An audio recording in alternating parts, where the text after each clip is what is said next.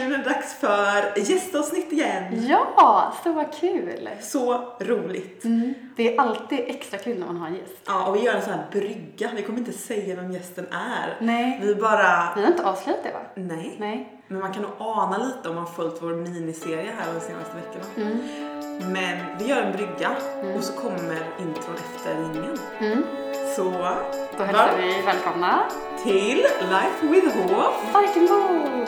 Barcelona beaches were warm in the morning, and the sunrise lights boats and harbor. The city slept naked in the surf. We swam till Iceland, filled our hearts in New York. Dirty faces down subway lines to the west coast, to California, where I lost you in the city, found myself in Stockholm, dark side, eyes bright waiting for you. Idag ska vi prata om saker som ligger oss varmt om hjärtat. Att följa sin dröm, att skapa en omgivning som inspirerar och framtidens hållbara arbetslivsstil. Områden som vi gärna samtalar kring med någon som byggt en vardag kring just detta. Vi säger varmt välkomna till grundaren av Sveriges största utbildningsplattform inom inredning. Anna Nordvall.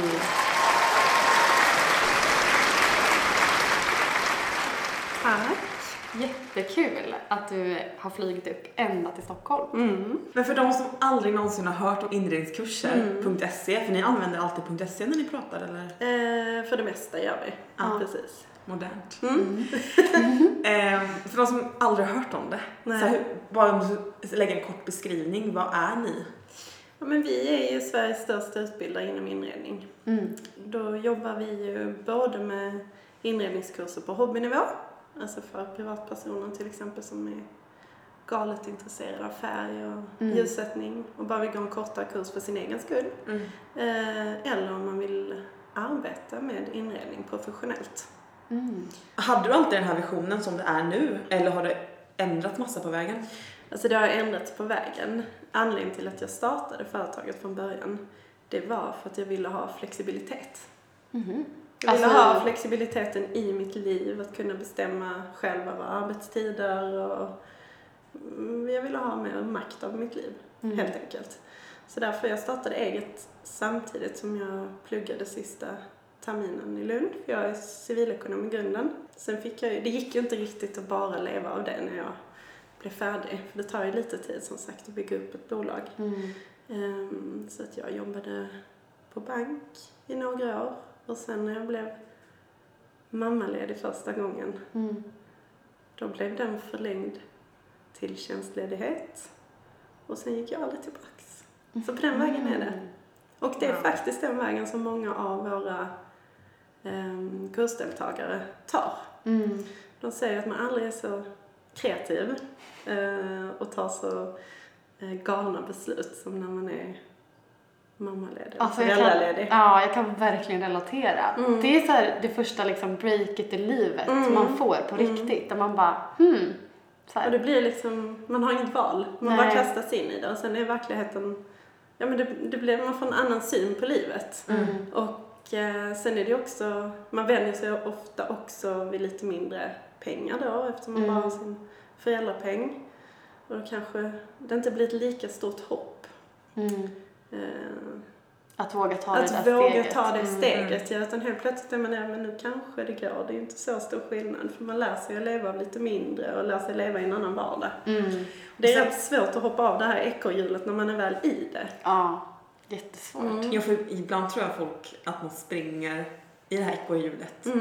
Och så märker man inte ens att man sitter i ett hjul. Alltså det går inte ens fram. Nej, men man bara springer och följer en lista som man ska göra. Och så helt plötsligt blir man mammaledig. Och bara pausar. Och bara, vad tycker jag om? Och så i det samtidigt får man massa kärlek. Och man antar förmodligen vill ge mer. Och då kollar man mer utanför sitt hjul. Det är ju jättefint. Men det är ju så kul också. För att jag som sagt jobbade innan som med PR och marknadsföring på ett bolag. Och då höll vi alltid på med olika kampanjer för att anställa duktiga utvecklare. Så hela vår strategi var bara att anställa folk för att det var svårt att få in folk i IT-branschen. Men då var det så här, den bästa målgruppen alltid var så här, targeta mamma och pappa lediga. För när de har en paus, det är då de vill flytta på sig. Så det är ju verkligen som ni säger. Jag tror att ofta behöver man någon typ av något som dyker upp i livet som gör att man ändrar väg. Och det är, vi ser detta på de som läser vidare och byter karriär. Och till exempel vi jobbar inom inredning. Det är ofta föräldralediga eller till exempel de som har fått när det är en omstrukturering på ett företag eller något företag som lägger ner. Då tvingas man in och vad är det egentligen jag vill? Det är den frågan man ställs inför då. Och så helt plötsligt så börjar man göra något som man egentligen kanske skulle gjort från början. För att jag tror ju, det är det som har drivit mig hela tiden, det är ju min passion. Jag tror att bara man satsar på det man verkligen brinner för så lyckas man. Sen tar det lite olika tid, det kanske tar 1 år beroende på hur tydlig plan man har och vad som händer på vägen. Men ger man aldrig upp så har man ju aldrig förlorat. Så att bara man kämpar på så till slut lyckas man, tror jag. Men jag tror det är viktigt att satsa på det man verkligen brinner för. Men hur var det för dig? För att jag har själv gått civilekonom och jag vet ju hur det var där i slutet när alla ska söka jobb och det fanns bara vissa antal titlar eller riktningar alla tog för att det var det man skulle göra när man hade gått klart. Så hur var det för dig att bara så här... Du började för sig på bank, sa du ju. Ja, så jag gick ju den vägen. Men det var ju likadant för mig. Jag läste ju Lund och där är ju också, det finns ett visst antal jobb. Men jag kände hela vägen, ända sedan jag var liten. Och jag vet inte var det kommer ifrån. Men jag har alltid gått min egen väg. Så att jag hade aldrig problem att liksom göra något annat. Det kändes inte jobbigt? Nej, det kändes inte jobbigt, snarare tvärtom. För jag kände att när jag verkligen liksom istället gjorde det, jag tyckte bankjobbet var jättekul. Jag gillar liksom bankverksamheten, men för mig var den för fyrkantig. Jag ville göra så mycket, jag brinner för rätt många saker, så jag ville utveckla saker. Och det tog väldigt lång tid att förändra saker. Jag skickade in något förslag på en jättebra idé jag hade innan jag gick på mammaledighet. Och nu, 5 år senare fick jag ett mejl att hej, nu har vi tittat på ditt förslag. Bara för att se liksom ledtiderna. Så det passade inte mig. Och sen när jag verkligen liksom så här, nej. Det är inget bra förslag längre. Precis. Men just att man kan få den här direkta feedbacken om man kanske startar eget eller... Men det är så häftigt ju att du byggde upp, alltså startade det då och nu har du hur många anställda? Ja, nu har vi ju, det beror på. Ja, okej. Om vi inte räknar med dem, du får väl... Men det är ju, vi är 7 stycken anställda idag, totalt. Det är ju så häftigt ju. Ja. Så att nu är vi inte, det är inte bara jag längre. Och det är också en utmaning i allt detta. För att om man startar någonting och driver det så blir det liksom som ens barn. Och sen måste man utvecklas med att det växer. Och våga ge ansvar och släppa på grejer liksom. Det är ju en av de viktigaste sakerna. Och det blir ju som ens barn, inte bara för att du älskar att göra det utan också för att dina värderingar kommer ju in i företaget. Det andas ju vem du är. Vilket gör att ditt DNA ligger ju i det. Så det blir ju, jag har verkligen förstått vad du menar när folk säger att det är ens barn. För att det är inte bara för att du behandlar det som ditt barn, utan du har skapat det. Jag har aldrig tänkt på det. Det var jätteintressant. Ja, det blir ju värderingar, åsikter, tankar, livsstil. Det är som att du uppfostrar det. Och helt plötsligt så... Wow, ja. Men det tänkte jag på när du sa om flexibilitet. För ni har väl en ganska liksom... Ni är inte på kontoret alla dagar i veckan? Ja, men vi har ju en rätt flexibel arbetssituation, eller hållbar arbetssituation kanske. Ja, som det ser ut nu så är vi på kontoret 3 dagar i veckan. Och så jobbar vi hemifrån 2 dagar i veckan. Men det kan ju... Det hade typ varit min drömarbetsplats. Men det kan ju variera Alltså det beror ju på. Har vi mer att göra och det är stora projekt så kanske vi får det vara där lite mer. Och när det är sommar så kanske man kan sitta och jobba hemifrån lite mer. För att men jag tror ju på flexibiliteten och jag... Alltså det var ju något tillfälle såklart när man blir lite fler, när man måste ställa sig frågan, kan jag driva detta som jag alltid har gjort innan eller inte? Det finns liksom en brytpunkt där på när man måste tänka, nu går det inte längre, för att jag behövs ju till de sakerna jag är bra på. Och ju fler man blir, desto mer arbetsuppgifter blir det. Så att det är väldigt viktigt. För mig är det väldigt viktigt att ge frihet till alla jag jobbar tillsammans med. Frihet och ansvar. Men jag tänkte på det du sa om att det är ens bebis. För att det är ju klart, jag har ju fått ner de här värderingarna säkert. Men jag tror också att i val av personal så väljer jag ju de som jag vill jobba med. Och som jag ser har liknande värderingar som jag. Omedvetet. Jag tittar kanske på arbetsuppgifter och vad de har för kompetenser och så här. Men det är väldigt viktigt hur det känns med de här människorna också. För jag tror det är det som är grunden till också när man bygger ett företag som ska lyckas. Att man måste driva det tillsammans. Ja, och det blir så lite mer förr kanske. Eller om det är väldigt så här monotont. Du ska göra den här uppgiften, punkt. Ja, men då kanske man behöver den talangen exakt. Och bara kör på det. Men om man speciellt är i uppstart och vill växa snabbt och jobba kreativt, då går det ju inte. Då handlar det ju inte om att göra den här uppgiften. Utan då får man ju lita på att den personen skapar de bästa förutsättningar för företaget. Så då är det verkligen så här på riktigt viktigt att välja person. Det känns väldigt modernt. Men hur... För det är fortfarande en kultur där man jobbar mycket så här, måndag till fredag 8-5. Generellt i Sverige. Så. Men hur, för ni pratar ju mycket om så här hållbara och lång så här framtidens arbetsplats och så. Ja, men alltså vi är nog lite annorlunda där. För att jag ser ju att företaget är ju ingenting, alltså företaget är ju personalen. Att det som skiljer oss från andra, till exempel konkurrenter, det är ju just för att vi bryr oss så himla mycket om. Jag vet ju att alla vi som jobbar tillsammans, som tar emot ett samtal, kanske från en kursdeltagare som har det lite tufft, om det har hänt något eller de är stressade, och hanterar den personen på ett bra sätt och möter den personen, för det är ju jätteviktigt. Det är ju det som skiljer oss från de andra, det är ju personalen.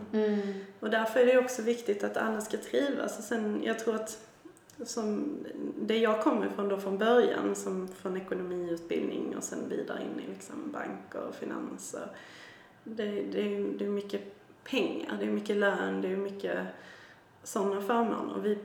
För mig är det lika viktigt, jag måste ju se alla anställda som, för vissa kanske lönen är viktig, men för andra kanske inte det är lika viktigt, utan då är det friheten i att ha en hållbar vardag. Säg att man är trött och tycker att det är jobbigt under vintern i Sverige, det är mörkt, och kanske man kan jobba in det under resten av året och sen få lite mer semesterdagar och kanske ta ledigt under vintern. Alltså alla är ju olika. Vi spenderar så enormt mycket tid på jobbet egentligen av vårt liv. Så att det är viktigt att man trivs och att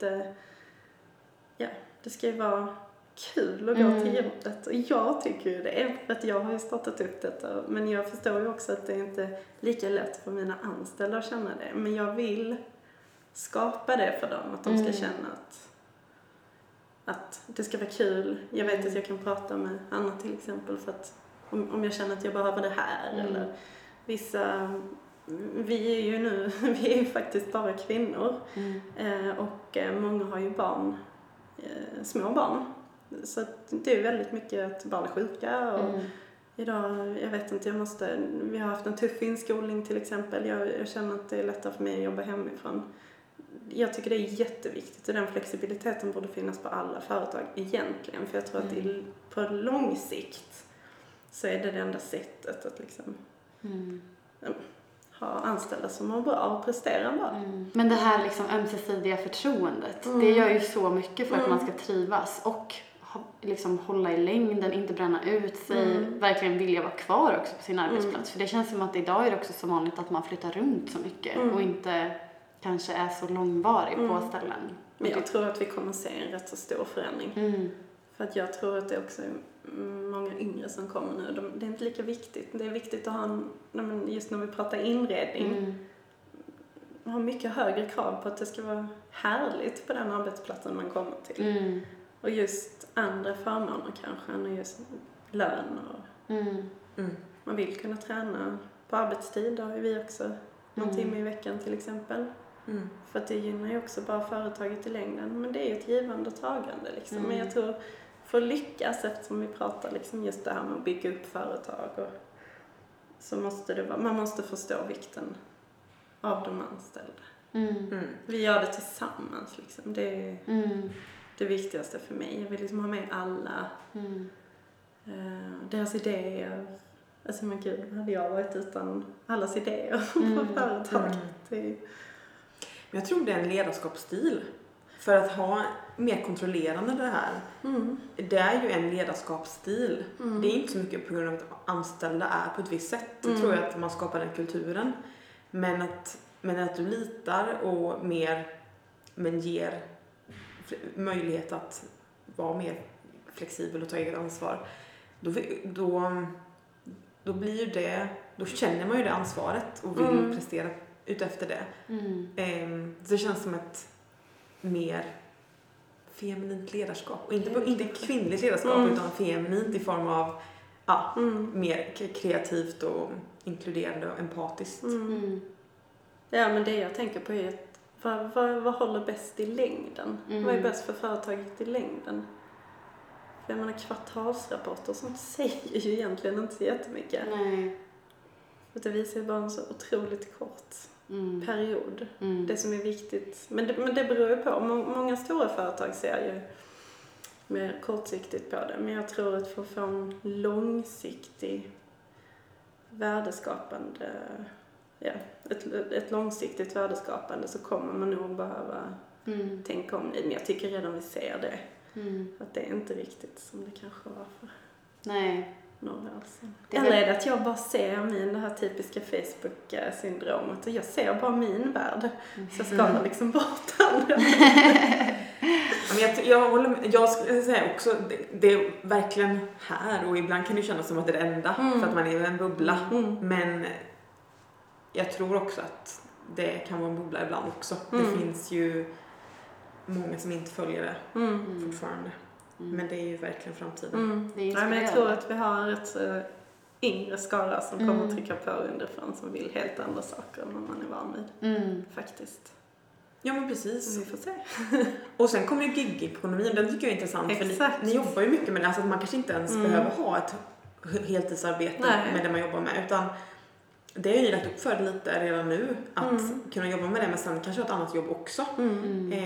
Det tycker jag också är väldigt intressant. Att man inte behöver se sina anställda ens som bara, de är mina. Nej, jag tror det ställer mycket högre krav framöver på arbetsgivare. Alltså man får verkligen ha liksom ett lockande erbjudande. Och det är inte säkert att det är pengar. Nej. Verkligen som du sa, så här, bara tid, alltså flexibilitet, att skapa det livet som passar mig. Alltså det är ju väldigt attraktivt. Och det är fortfarande det som driver mig. Alltså just varje dag jag går upp och liksom tänker på vad jag gör så är jag liksom lycklig över att få bestämma över min vardag och liksom hur den ska formas själv. Och det vill jag, eftersom jag vet hur viktigt det är så vill jag också att mina anställda ska känna det till den grad det går. Och jag tror att det är därför också, så det märker vi också i många av dem som till exempel då börjar läsa våra kurser och byta bransch. Att just den här känslan av att ta kontroll över sitt liv, må bra, ha en bra hälsa. För att många hinner ju inte, så det blir liksom, man ska jobba och man ska hämta barn och man ska göra det och man ska göra det och sen försvinner man någonstans och ens hälsa försvinner någonstans och sen är man bara inne i det här ekorrhjulet. Ja, det är nog väldigt vanligt att det blir så. Precis, det bästa man kan investera i nu är ju välmåendet. För det finns ju någon sån saying annars att det är så många som jobbar för att bli rika. Och sen tar man de pengarna man fick för att köpa tillbaka sin hälsa. Då är det så här. onödigt ju. För då betalar man för massa saker sen när man kan leva nu. Ja, det är så inspirerande. Verkligen. Men det jag tänkte på när jag pluggade var ju liksom jag tror inte ens det var liksom bara vissa utbildningar jag tog liksom inget, jag vet inte om man är kanske för ung när man gör det valet, eller jag var inte riktigt mogen för det valet, jag visste ju inte vad jag gjorde, så det är först sen när jag var färdig och liksom då bara, fast det här är inte det jag vill, vad är det och just man måste ju liksom någonstans stanna upp och tänka, är det här jag vill, hur hamnar jag här, för det är så lätt att man hamnar i något som inte motiverar en och sen tragglar man på där, så man kommer aldrig dit man vill för att man är inte tillräckligt motiverad. Det är liksom något annat egentligen man vill göra, och det går inte att lyckas om man inte är positiv och liksom peppad och inspirerad, då går det inte. Det pratar ju vi ofta om, eller att liksom, det är ju så vanligt att man bara följer en väg, kanske på grund av att föräldrar säger så, eller att det är så här man gör. Man ska börja plugga de här olika utbildningarna direkt efter gymnasiet eller vad det kan vara, och sen så bara inser man att nej, men det var inte det här jag ville, eller man kanske inte ens har funderat på vad det är man vill. Så det... Men hur hamnar ni i detta då? Ja men om jag börjar då, kort beskrivet, så har jag väldigt liknande där, att jag gick in i civilekonom och gjorde lite de stegen som jag bara såg fanns. Typ. Och, men sen blir det här, så fort man får ett tillfälle att stanna upp och börja fundera på vad man tycker om, vad man vill, vem man är, då blev det nästan oundvikligt att inte bara kasta sig in i det som man drivs av och så, passionerad över. Men det är där jag tror att det är så många som, och samhället inte tillåter en att ens tänka det. En lång historia kort, så hoppade jag in i att starta eget och göra det här på grund av att det var hela tiden det jag insåg att jag tyckte var kul. Och det är ju egentligen ett väldigt modigt steg, för du hade ju inte heller, det var ju inte utifrån som vi pratade om innan, att du hade en paus redan, utan du gick ju från att vara heltidsanställd och liksom hela den tryggheten till att bara, nu kör jag. Så det är ju faktiskt väldigt coolt att du gjorde det. Nu kommer ju alla civilekonomer att tänka, liksom. Eller hur? Är detta något? Ja, precis. Men sen tror jag tror inte på att bara, det blev fel. Vad fick jag det? Nej, alltså jag tror verkligen inte så. Alltså, det gör ju att man tänker som man gjort idag. Man lär sig det och insåg att man blir ju klar med olika kapitel. Och då var det här som var dags. Så att, jag tror att ofta är det ju rädslan. Alltså ni vet det klassiska, man vet vad man har, men man vet inte vad man får. Att ofta är det ju inte själva, det är ju ofta inte så illa när man väl är där och tar det här steget, eller så farligt liksom. Utan det värsta, det är de här tankarna innan. När man väl bara har gjort det, då är man ju där. Så och då känns det lite lättare, så är det för mig i alla fall. Så att jag brukar, om det är saker som jag kanske tycker är jobbiga, så lite, vågar jag? Då brukar jag bara göra det. Bara sätta ner den foten framför den, bara ta steget och sen tar vi det därifrån. Och det blir ju, sen skapar man ju det man vill utifrån det. Så att jag tror ofta är det, man sätter ofta käppar i hjulet för sig själv i huvudet. För många säger, det är min dröm. Men det är ofta, man har liksom aldrig misslyckats, för man har egentligen aldrig vågat testa det. Utan många fastnar ju i det här, jag vill detta och detta. Men det är inte många som har testat och misslyckats. Nej. För då inser man att det gick. Ja. Det var inget. Alltså, misslyckande gör ju bara att man misslyckande är så, jag tycker vi ska ta bort det ordet ur det svenska vokabuläret, för att vad är ett misslyckande? Det handlar om att man tar en ny riktning. Det är ju inte som att man dör. Nej, och det är jättebra, för jag brukar säga det till jag har en son som är 8,5. Och han gillar liksom när det går bra. Vem är inte det? Det är liksom så här sportsligt. Det är klart man vill att saker och ting ska gå bra. Men jag försöker säga till honom, och det säger vi ibland när vi har peppsamtal med liksom alla våra elever och sånt, att man kan inte lära sig någonting på hela tiden lyckas och göra rätt. Det finns ingen lärdom i det, för man vet inte vad man har gjort för att lyckas. Men det är ju när man misslyckas som man vet, nu kan jag lära mig någonting av det och göra det bättre och då går det riktigt bra. Så att bara gå igenom livet och hela tiden lyckas med allting och aldrig ha några motgångar. Ja, det kan vara jättekul, men frågar man sig, det är ju ingen som vet hur de har hamnat där. Och det är samma med alla stora företagsledare och liksom, duktiga människor runt om i världen som har åstadkommit saker. De har ju massor av misslyckanden på vägen. Det är ju bara inte det man pratar om. Man pratar ju alltid bara, så framgångsrik hon är eller han är. Men om man går tillbaks och tittar så är det ju för att de har misslyckats 10 gånger innan och sen. Och det bästa med det är att man lär sig att misslyckas och sen lär man sig att lyckas. Och då kan man ju bygga upp saker om och om igen.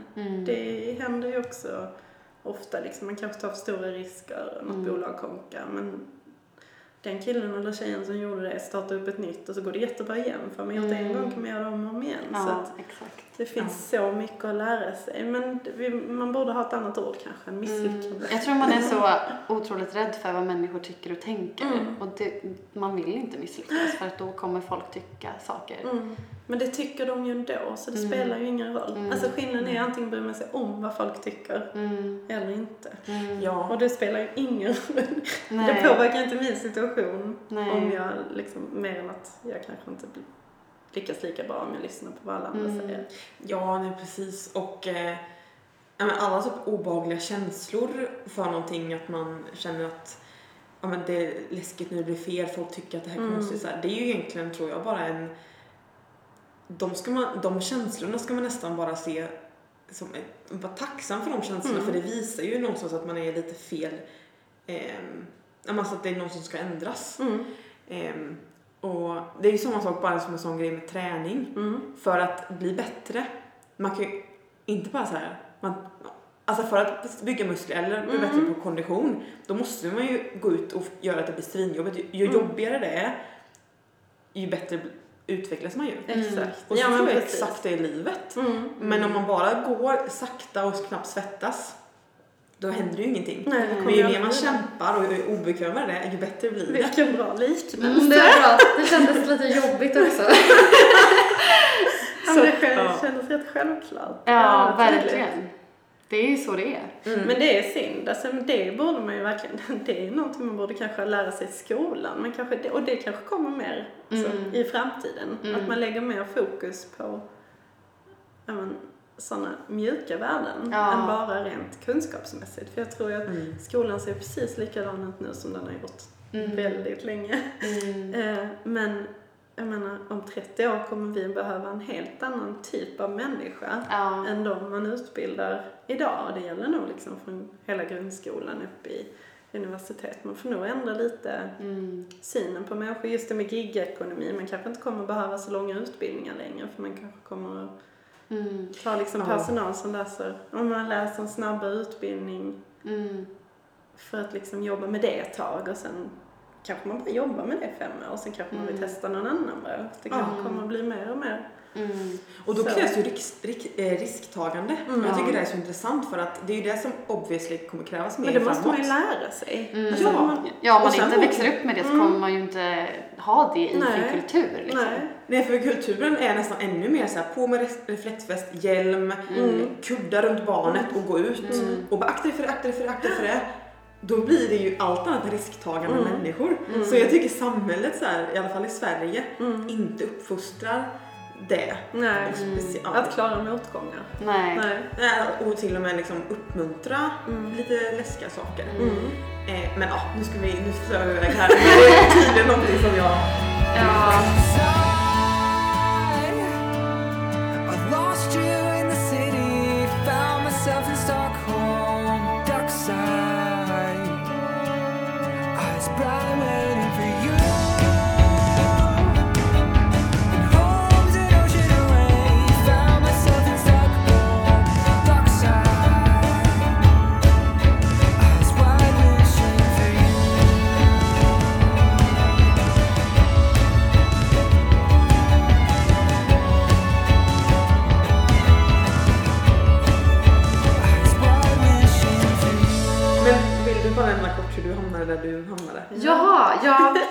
Jag hamnade ju där jag hamnade av väldigt mycket så här, inte slump, men det är bara liksom ett steg ledde till det andra och jag hamnade i en bransch som jag inte alls har pluggat till. Jag har inte pluggat alls för att jag visste inte vad jag ville plugga efter. Ja, jag var klar med gymnasiet och reste och gjorde saker jag kände att jag liksom ville göra. Och sen hamnade jag i lite liknande med byggbranschen. Och har ju bara så här, tyckt att det var superkul att utvecklas och liksom lära sig nya saker. För att man inte också har pluggat någonting. Utan det är så här, man hamnar i en roll och så måste man lära sig den rollen. Och så får man liksom utvecklas jättemycket på vägen. Och sen blev jag mammaledig då. Och då gjorde jag precis det du sa. Att jag bara så här, vad finns det mer liksom? Vad kan jag expandera i liksom, för områden i livet? Och då började jag fota förlossningar faktiskt. Så nu gör jag det medan jag är mammaledig. Och har liksom hållit på med lite andra projekt så här vid sidan av. Och det har varit jättekul. Så nu så ska jag vara mammaledig lite längre. Nej, för att jag älskar verkligen det. Och man har liksom klivit in i något nytt som man har bara så här, det här är ju en annan del av mig. Som jag känner är jätteroligt att få utveckla. Och man lär sig mer av sig själv också. Och det känns läskigt också att ta steg som man har varit lite så här, oj, men det här var ju jag. Och så tar jag något annat steg i en annan riktning nu. Men man märker att man växer så mycket på vägen av att göra det. På något sätt måste det vara någonting undermedvetet som drar en till de här sakerna. Så man kanske ska lyssna lite mer på magkänslan. Men jag läste ju ändå en hel utbildning. Nu har jag haft väldigt mycket nytta av den i företagandet. Kanske inte alla delar i ekonomutbildningen, men många delar. Men jag tänkte på det vi pratade om, att inte lyssna så mycket på andra. För det är faktiskt en vanlig kommentar vi får av de som funderar på att börja läsa en utbildning. Ja, men de säger att det finns inga jobb och min man säger det och mina vänner säger det. Så bara, men vad känner du? Och det vet vi, alltså, det är det jag tror. Om man känner för det själv och vill någonting så ska man köra på det. För att andra kan man kan inte lägga sitt liv i andras händer. De kan ju säga det om avundsjuka, av oro. Det kan ju finnas så mycket. Verkligen. Och finns det inga jobb, då får man väl skapa det. Som du. Ja. Men för du, när du började så tog du också hjälp av massa av dina vänner.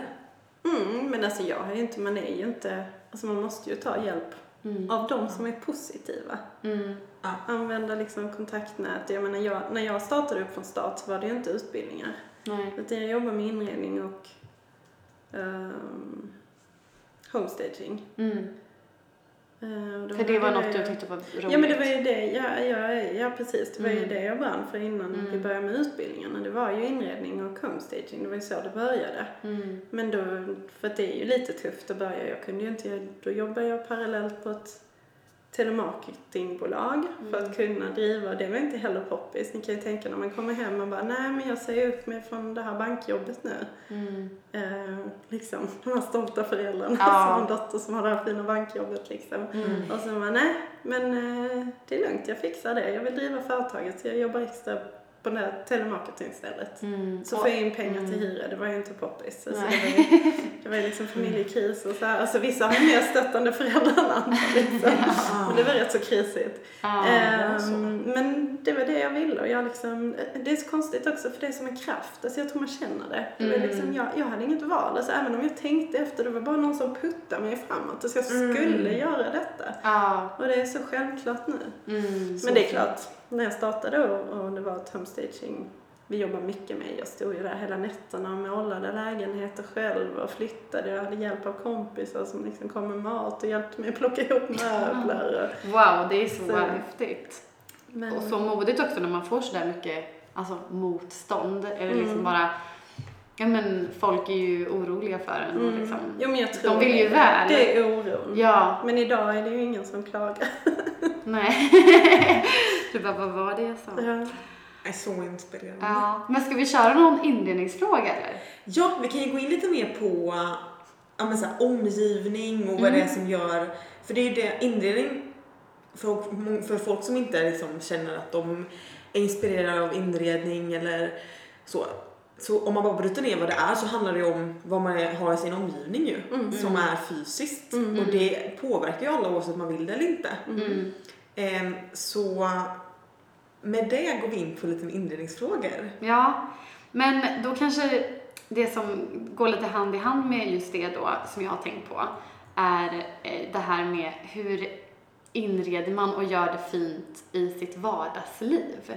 För man har kanske, jag har till exempel en liten dotter och man vill ju ha det fint, men man vill ju också kunna leva där och vara där och liksom inte säga aja, jag tar enda grej liksom. Nej, men bara så här, hur inreder man så man känner att det passar sin vardag bäst? Men det är jättebra det du säger nu för att och egentligen, vi får ju jättemycket inredningsfrågor också. Inte från kursdeltagare utan även från folk som liksom är nyfikna och vill ha hjälp. För de vet ju att vi kan mycket. Så de liksom, vad gud, hur gör man? Och egentligen är det inte så svårt. För det gäller liksom samma sak oavsett vilket rum eller vilken miljö det är. Man måste tänka på, vad är detta för miljö? Vad ska hända här? Vem är här och hur ska det liksom användas? Det måste vara funktionellt. Så att man kan inte inreda en vardagsmiljö för dig på samma sätt som för mig. Eller, alla har olika, man måste gå tillbaka till sig själv. Så igen handlar det om det här självrannsakan. Vad vill jag? Vad funkar för mig? Och har man små barn så är det ju till exempel om man då ska ta rent praktiska tips så är det ju viktigt att tänka på just det med säkerheten. Men också materialval. Och det jobbar vi jättemycket med när vi är också ute på uppdrag ibland. Men då är det ju viktigt att tänka på vem ska leva här? Är det djur? Är det barn? Funkar de här soffan och tvätta till exempel? Så att man får göra en analys av hur ditt liv ser ut just då. Det är inte heller liksom permanent. Nej. Och sen är det ju olika också vem man är och hur mycket olika färger man tycker om. Och vissa färger stressar ju, det är också olika för det finns ju färgpsykologi. Som... Berätta mer om färg. Jo, men till exempel rött är ju en färg som signalerar fara och stopp. Det är ju därför det finns ute på stoppskyltar och sånt, för då stannar ju upp. Som man tittar röda väggar i sovrummet. Alltså det kan man om man klarar av. Nej, men rött är ju annars en färg som stressar. Så man ska undvika rött i sovrum till exempel. Därför att det är en färg som aktiverar vår hjärna. Och även om vi blundar och sover så aktiverar det hjärnan. Så det är ju bara att undvika. Men sen är det ju olika hur mycket färg man klarar av. Men har man ett väldigt stressande jobb och behöver verkligen en vilsam miljö när man kommer hem. Då ska man hålla mer neutrala och ljusa och lugna färger. Behöver inte vara ljusa färger. Men det ska vara lugna och neutrala färger. Men skulle det säga någonting till dig om du kom hem till en person som hade ett väldigt färgglatt hem? Alltså säger det någonting om personen som bor där? Ja, men om man tittar på, om man då kombinerar det med personligheten så kan det ju göra det. Men min mamma till exempel har ju ett jätterött kök. Alltså det är rött varenda grej. Men rött liksom. är ju faktiskt en sak man kan ha just i kök. För att det sägs ju att det främjar matsmältning och samtal. Så att just i köket så funkar det röda. Men kanske i sovrummet inte. Men hallon här. men just när man pratar om barn så är ju barnrummet en sån... Alltså det är en lite svår nöt att knäcka. För barnrummet, det är ju ofta som ett helt hem. Det är så många saker som ska hända i det här lilla rummet. Så de ska sova, de ska ha en lekhörna, de ska ha ett litet skrivbord, de ska ha en vilohörna, det ska läsas böcker. Så det är ju rätt så tufft att få ihop. Och sen är man ju gärna så att barn älskar ju färg, så de ska ha mycket färg. Fast man vill själv inte ha det så i sitt vardagsrum. Så det är också, där får man tänka lite på om barnet sover där. Man kanske kan göra en separat liten hörna. Om man har mycket färg. Men det börjar bli mindre och mindre. Men sen när de blir lite äldre barn, då är det kört. Då vill de ha sin egen färg. färg. Det är det så här Spindelmannen och man bara... Men för jag tycker det är så intressant med, jag själv blev så inspirerad av de här tankarna kring vad vi har för omgivning och så. Och så här, hur mycket tror ni att det påverkar oss, vad vi har för möbler och ja men absolut färg, men allt så här hur, om man har ett hem man trivs i. Väldigt mycket. Alltså det är ju jätteviktigt. Och det är ju också, det märker man ju själv. Alltså jag är jättepåverkad. Jag kan ju till exempel inte jobba när det är stökigt. Är det lite stökigt, då måste jag få städa, sen kan jag sätta mig och jobba. Min man tycker jag är helt liksom, vad gör du? Du har jättemycket att göra, du ska sätta dig och göra detta. Jag bara, kan inte. Jag måste få undan här, sen kan jag göra det. Så man bara, okej. Men det är klart att det spelar stor roll. Vi har ju alltid, alltså människan har ju alltid hållit på att boa och fixa och dona. Och det är ju egentligen ingen ny. Alltså den här inredningen, det känns som det är rätt så ny. Liksom så att alla ska lägga tid på inredning och läsa inredning och lägga mycket pengar. Vi lägger oerhört mycket pengar på inredningsdetaljer. Men om man tittar på gamla allstidningar från liksom så här 30-talet så ser man inredningsförslag. Så här ska du möblera och så här ser det nya köket ut. Så att detta är ju något som det är inte så konstigt. Jag tror också att det är väldigt viktigt här uppe, för vi spenderar så mycket tid. I kalla delar av världen spenderar vi väldigt mycket tid inomhus. Och då kanske det blir extra viktigt, medan ju längre söderut vi kommer när det blir varmare så kanske man lägger lite mer tid utomhus. Vi är inte jätteduktiga på att inreda utomhus här. Och det är ju också att vi kan tyvärr inte vara ute så många månader om året. Nej, tyvärr inte. Men om man har till exempel en omgivning då, om man bor på ett ställe som kanske egentligen inte påverkar en så positivt. Alltså vissa kanske inte känner att man har ett intresse för det, men man kanske inte är så medveten om att man faktiskt är påverkad av det. Och jag tänkte lite på det här att vara hemmablind, att man inte ser saker hemma som man bara har det så för att man alltid haft det så. Kan du liksom ge något tips här hur man kan tänka? Ja, men det är ju olika. Om man är intresserad men är hemmablind, för det blir vi ju. Alltså jag ser det också, sen är det också när man jobbar med inredning och håller på mycket med det, då blir ju inte det ens fokus när man kommer hem. Men ett tips då, om man liksom, och det kan ju alla göra som gillar här är ju så fantastiskt vackert liksom. Hoppas Malin kan visa lite bilder sen. Men jag tycker att alla kan göra det om man vill liksom se sitt hem från en ny sida. Det är att man filmar eller tar foto, för då blir det så uppenbart. För då ser man det ju genom linsen. Så helt plötsligt ser man hur det ser ut. För vi kan ju också, när vi arbetar med styling av bostäder inför försäljning, då kan man ju styla och det ser jättehärligt ut och det är en härlig miljö att vara i. Men när man tar en bild, det är så uppenbart att det ligger en sladd. Som, allting framgår så tydligt i bilden, så det är ett tips i så fall. Om man inte är speciellt intresserad av inredning så är det ju bättre att ta hjälp av någon som kan. Och liksom berätta hur man vill må och vad det är man vill uppnå med sin inredning. För det behöver ju inte vara att det direkt handlar om att om jag vill ha den här stora, alltså att man vet vad man vill ha inredningsmässigt. Utan det kan ju mer vara jag känner mig inte så bekväm här hemma, jag tycker det är för ljust eller det är så mörkt här hemma. Och ofta vet ju inte kunder man kommer till heller varför. Jag vet, för länge sedan hade jag någon kund som mådde jättedåligt i sitt hus. Och hon bara, jag har testat alla möjliga färger och målet är fel för jag får inte till rätt färg. Men det hon behövde hjälp med var ju belysningen. Man kunde inte se detta. Sen så fort man fixade belysningen så blev det jättebra. Men det var ett rätt så nybyggt hus och där hade man inte tagit vara på dagsljuset. Det är ju en risk nu när vi har elektriskt ljus. För förr när man inte var så bortskämd med det, då byggde man ju alltid efter dagsljuset. För att få in så mycket som möjligt. Det behöver vi ju egentligen inte idag. Men man bör ju göra det ändå, för det är mycket trevligare. Just miljömässigt. Så det kan liksom visa hur fel man... Ibland vet man inte vad det är man behöver hjälp med. Nej. Eller vad det är som är fel i miljön. Man bara vet att... Det har ni säkert också. Ni har aldrig känt den när ni är någonstans. Ni bara, den här miljön... Jag vet inte vad det är. Men det här är ingen trevlig miljö att sitta i. Nej, verkligen. Nej, men alltså, så mycket och mer. Alltså det är ju så här... Nej, men alltså det... Allt. Alltså var man ska sitta någonstans så här, och äta bara. Alltså det är A och O. Jag vill bara vara i omgivningar som ger mig energi. Och det är någonting med det som man inte kan ta på vad det är. För jag tycker inredning som koncept kan misstolkas ibland med att det ska vara att man ska ha rätt grej. Men det är så mycket mer en känsla. Ja, det handlar ju om att liksom bestämma vad man vill ha omkring sig. Och den är också väldigt individuell. Det är det som är problemet när man bara tar så bara, det gillar jag, gud vad snyggt det ser ut. Och sen kanske det inte, så det måste ju alltid anpassas till en själv.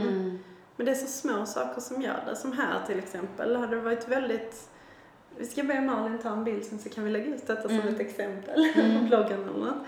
Men här jag sitter idag känner jag mig liksom helt, det känns jätteskönt att sitta här och det är väldigt tryggt. Men det är för att den här ön är här bakom. Hade det däremot varit helt öppet i dörren så hade jag känt mig rätt. För jag tycker inte om att sitta med ryggen fri.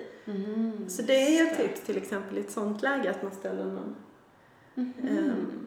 lite hylla eller någonting för att skapa den här tryggheten. Så att man måste också alltid titta på hur ska vi röra oss här. För jag hade ju kanske använt detta köket annorlunda. Och jobbar man mycket här så behöver man ju det på ett sätt. Så det är så himla mycket att tänka på. Ja. Men det är så kul. Alltså det finns liksom... Man känner ju att man har gått den där hobbykursen. Jag får börja med det. Ja. Nej, men det är så intressant. Alltså, det påverkar ju en så mycket hur man mår. Och också så här hur folk kanske, man vill ju att folk ska känna sig, i alla fall så här, jag älskar att mitt hem kan vara öppet och man kan ta hem folk, äta middag eller bara så här, folk kan komma förbi när de känner för det. Man vill ju att folk ska trivas i ens hem och precis. Att det ska vara liksom välkomnande och varmt och så. Och det kanske man inte vet exakt hur man gör. Nej, för det är ju det igen att man kanske blir hemmablind också. Ja, hur kan man tänka där då?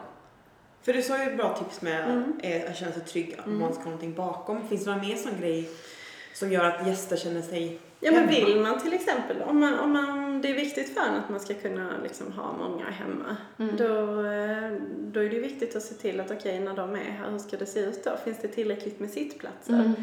För det är också ett sånt inredningsuppdrag som vi hade faktiskt för ett tag sedan. Och han bara, jag vill att det ska kunna vara jättemycket människor här. Och så hade de en liten soffa. Så tänkte du kan ju aldrig bjuda hem någon här. För ingen får ju plats, då blir det ju det här. Då känner man sig inte välkommen liksom, om man står i ett hörn. Ja, men så är det ju. Då får man se till för ett sånt här stort bord med många stolar. Det inbjuder ju till att fler får plats. Men vill man däremot ha ett lite mindre intimt kök, då kanske man bara har ett litet, och det är ett litet kök. Då vill man kanske bara ha ett litet bord med 2 stolar. Det skapar ju en helt annan känsla. Sen är ju liksom det svåra då, det är ju balansen mellan att man vill kunna vara många, men det ska också vara mysigt när man inte är så många. Men då finns det ju många olika sätt man kan läsa det på och skapa liksom rum i rummet. Att man har ju olika avdelningar. Det är ett stort område. Så intressant. Ja. Jag vet ju att du håller på och vårdnadsbygger kallar du det. Ett 20-tals hus läste jag på er hemsida. Jaha. Det är ju första gången då som min man liksom har tagit ett beslut helt utan att jag har varit inblandad. För vi var ute, jag var lite så här nere för min morfar hade just dött och så sa men vi åker ut och kollar på det här huset. Vi bara gör en utflykt idag. Och så åkte vi ut liksom, det var så här gunga i en färja ut till en ö. Och sen går vi in i det här huset.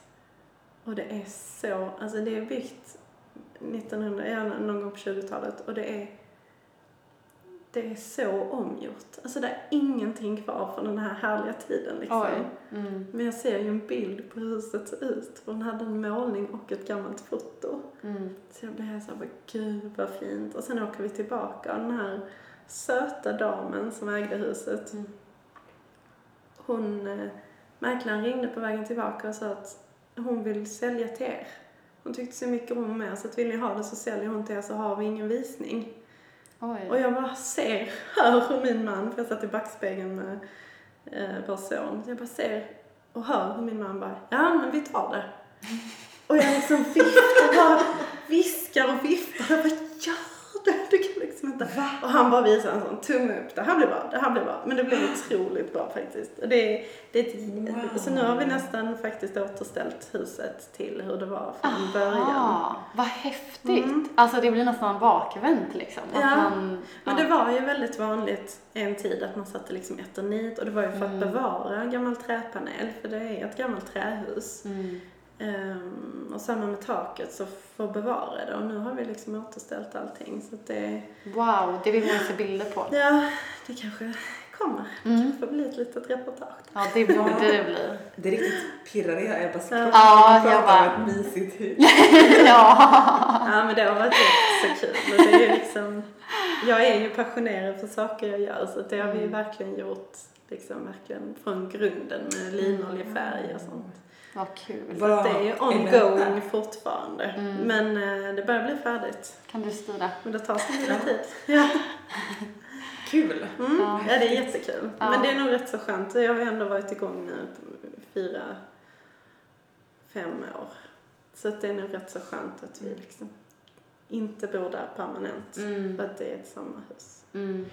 Men det jag gillar liksom, och det är också tips till ens eget hem. Och det är det vi har gjort där också, att man ska känna in det. Det är viktigt att känna in vad man vill, för det är inte så lätt att bara veta direkt. Jag tror att jag ska den där, liksom, man köper ofta soffa, fåtölj. Alltså man liksom fixar allt direkt. Ibland är det bara liksom, ta det sakta, men det behöver inte hända direkt. Nej. Känn efter, vem är jag nu, vad är det jag vill. Jag tror många bara går på vad man ser kanske på Instagram. Alltså det kan ju lätt se rätt likadant ut. Och så ser det fint ut, men jag kanske inte är hemma i den miljön. Nej. Så där har man liksom, det kan man ju testa lite olika hotellmiljöer då. När man ändå ska på semester så kan man försöka boka lite olika typer av stilar. Så kan man känna efter lite, för att det kan vara rätt häftiga hotellrum som är färgstarka.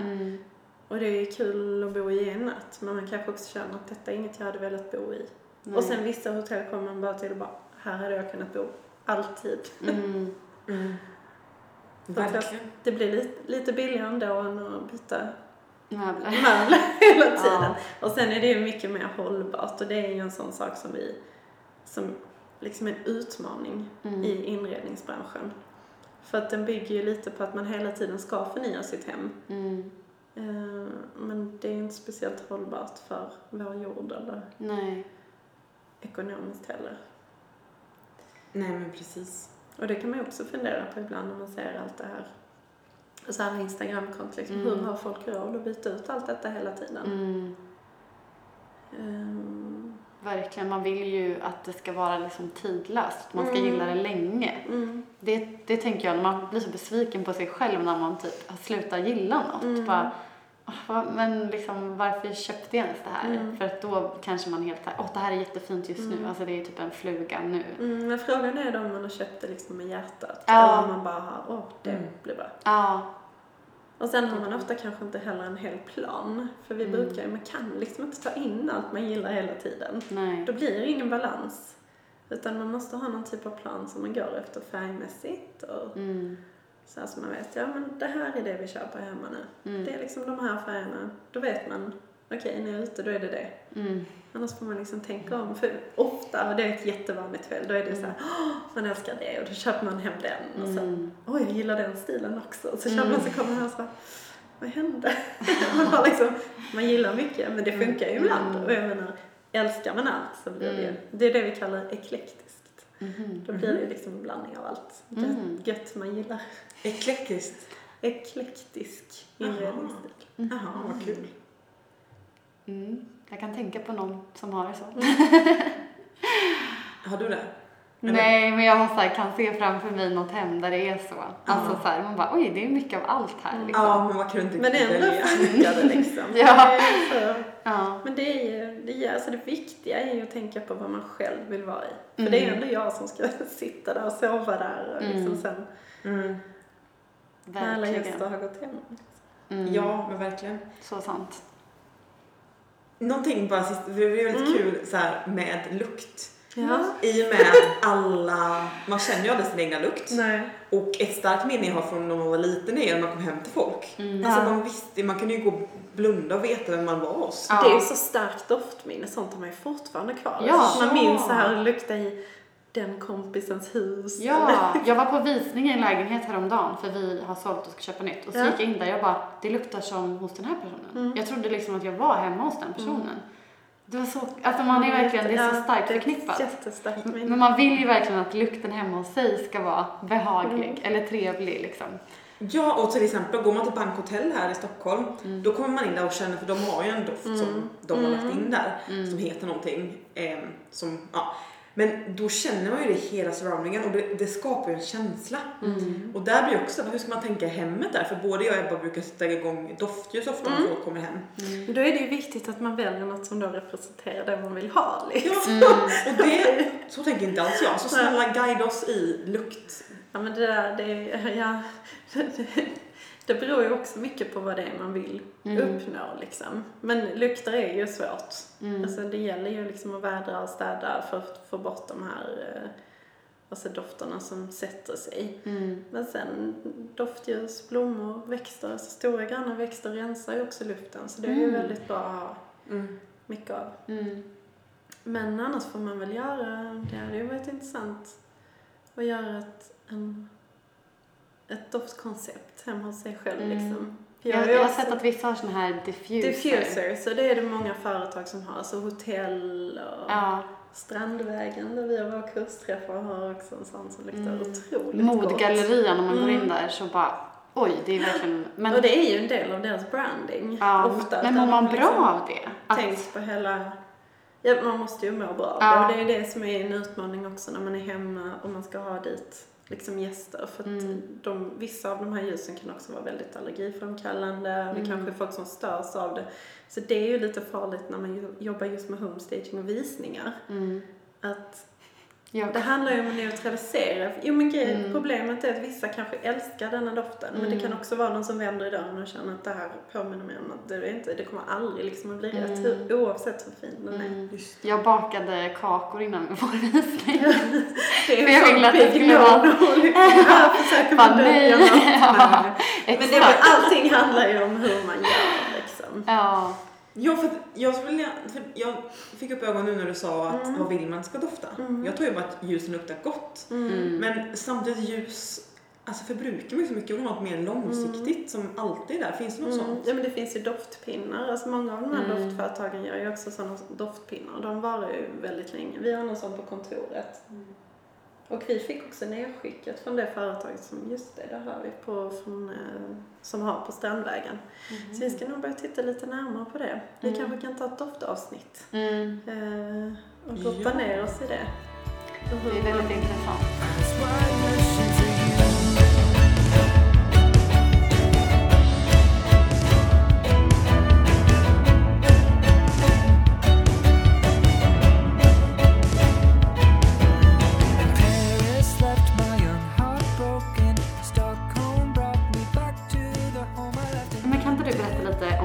Vanligaste inredningsmissarna vi gör.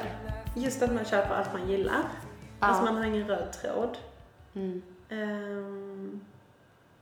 Att man inte lägger tid och pengar på belysning. Det är en sån tråkig grej, tycker folk. Man lägger mycket hellre pengar på en soffa än en lampa till exempel. Men belysningen gör ju jättemycket, så egentligen är det smartare just miljömässigt att lägga det på pengarna på bra belysning. Och också en väldigt vanlig miss. Det är storleken på mattor. Man köper alldeles för små mattor. Och man tror att rummet upplevs som större om man har en mindre matta. Man är liksom rädd för stora mattor för man tror att de får inte riktigt plats. Men det är tvärtom. Om man använder en liten matta då krymper man rummet. Men om man istället använder större mattor då känns rummet större. Så det är nog de vanligaste missarna som är rätt så enkla men som man inte tänker på och känner till. Ja, och Ebba har sett att du brygger egen kombucha. Ja! Så inspirerande. Ni skulle ju sagt det innan, hade jag kunnat ta upp en svamp ju. Är det sant? Ja.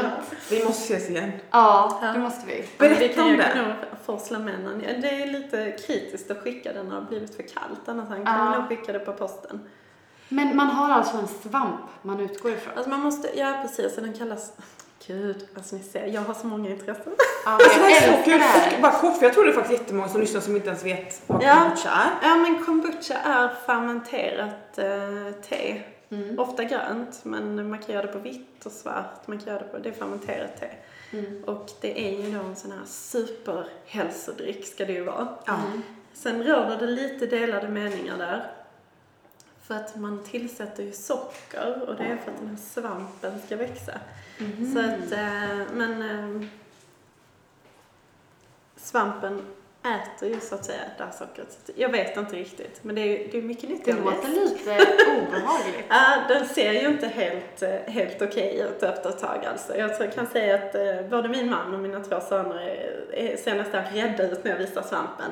Men alltså när man väl har fått igång den här kombuchabryggningen, då är det är liksom magiskt. Det är ju fermenterat te då. Och för att kunna göra kombucha så behöver man en svamp som kallas Scooby. Och den går att köpa på så här, typ ibland på någon liten annons där eller via något Instagram-konto där. Okay. Så det är lite som att skicka sticklingar liksom. Så är det de här svamparna. Problemet med dem är att de behöver en viss temperatur för att inte dö.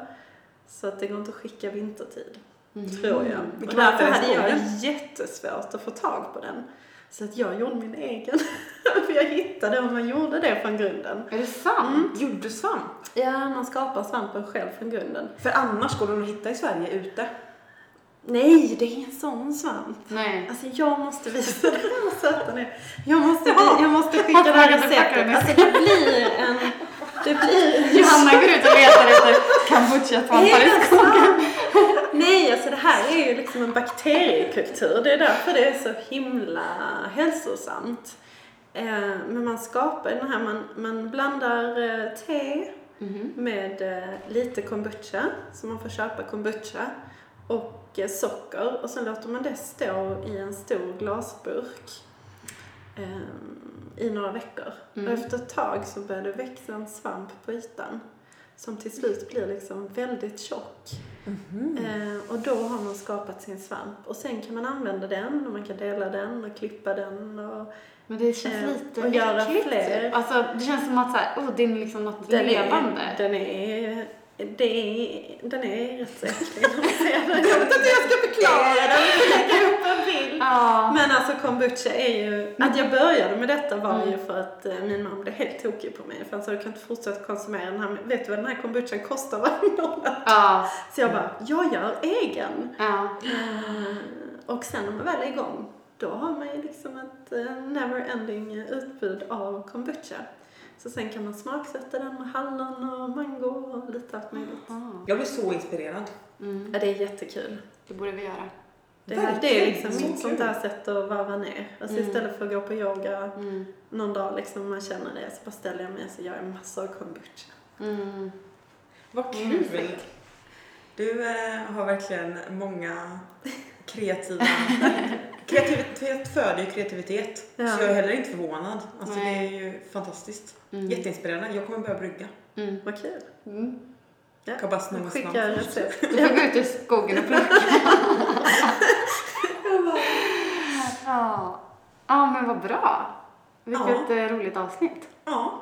Men hur blir man mer kreativ för en människa som känner att man vill vara mer kreativ? Ja, men jag tror att för att vara kreativ så ska man ska göra det, man ska följa sin liksom känsla. Alltså man ska utforska. För att jag tror att kreativiteten kommer liksom, ju mer vi släpper på det, desto mer kreativitet kommer. Så att jag tror att när man känner det här, när man känner att man har någon idé eller liksom ett infall av någon ny idé eller någonting, så tror jag man ska köra på det. Man får lära sig och släppa efter lite. Så blir man mer och mer kreativ. Sen är det också, för mig så är det väldigt cykliskt. Alltså det har vi pratat om på jobbet också, att under vissa perioder så är jag inte alls kreativ. Och då lägger jag istället tiden på till exempel så här, bokföring och det ekonomiska, för det kanske är där jag är. Jag kan liksom inte spela ingen roll, jag kommer inte på några nya idéer under den tiden. Men sen liksom nästa vecka och liksom där helt plötsligt det bara trillar in grejer. Och då tänker jag, okej, nu tar jag detta. Så jag tror det gäller liksom att hoppa på det när det kommer. Vad intressant, det har jag aldrig tänkt på. Nej, för att jag tror det är väldigt svårt att forcera. Jag tror man ska börja känna efter lite mer. Inte forcera saker liksom. Nej, det är kanske ingen bokföringsdag idag. Det är bättre jag satsar på. För ni vet, när huvudet spinner på en massa annat. Ibland kan man sitta, jag måste göra detta. Och sitta här. Men gör det istället. Och sen... Man blir inte effektiv då. Nej, det gör man. Så det gäller att lägga liksom... Man får haffa den när det kommer. Så är det för mig. Det är väldigt cykliskt. Men sen är det andra människor som är bra av att ha exakt. Liksom, vet precis vad de ska göra. Men jag tror just kreativiteten är något man får öva upp. Det är lite som en muskel liksom. Att ju mer kreativ... Ju mer man släpper efter när det kommer kreativa infall, desto mer kreativ blir man. Oavsett vad. Om man ska hoppa av jobbet, byta jobb, hoppa på en utbildning. Vad är det värsta som kan hända? Det är liksom ofta inte så illa. Nej. Så bra. Precis, vad är det värsta som kan hända? Och så säger man det högt eller till och med skriver ner det. Och bara, vad är det värsta? Och sen bara, nu bara gör jag. Jag bara testar, jag bara gör. Bra slutord. Så bra slutord. Så kul att du var med. Tack för att jag fick komma. Jättekul. Jätteroligt. Vill man läsa mer vad det finns för kurser och så går man in på inredningskurser.se. Precis. Ni är också en aktiv och härlig Instagram som man kan följa. Och man kan också ringa oss om man vill liksom bolla lite. Nu blev man ju sugen på att ringa igen efter du pratade om hur du kör.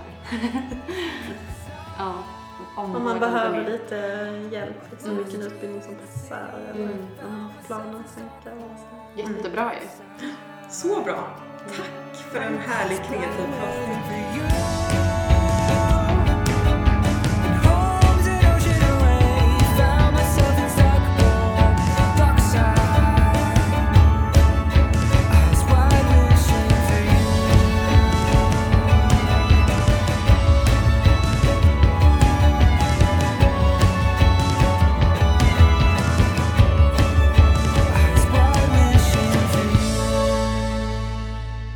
This podcast is brought to you by With Hoof, a house to host great ideas, stories, and people.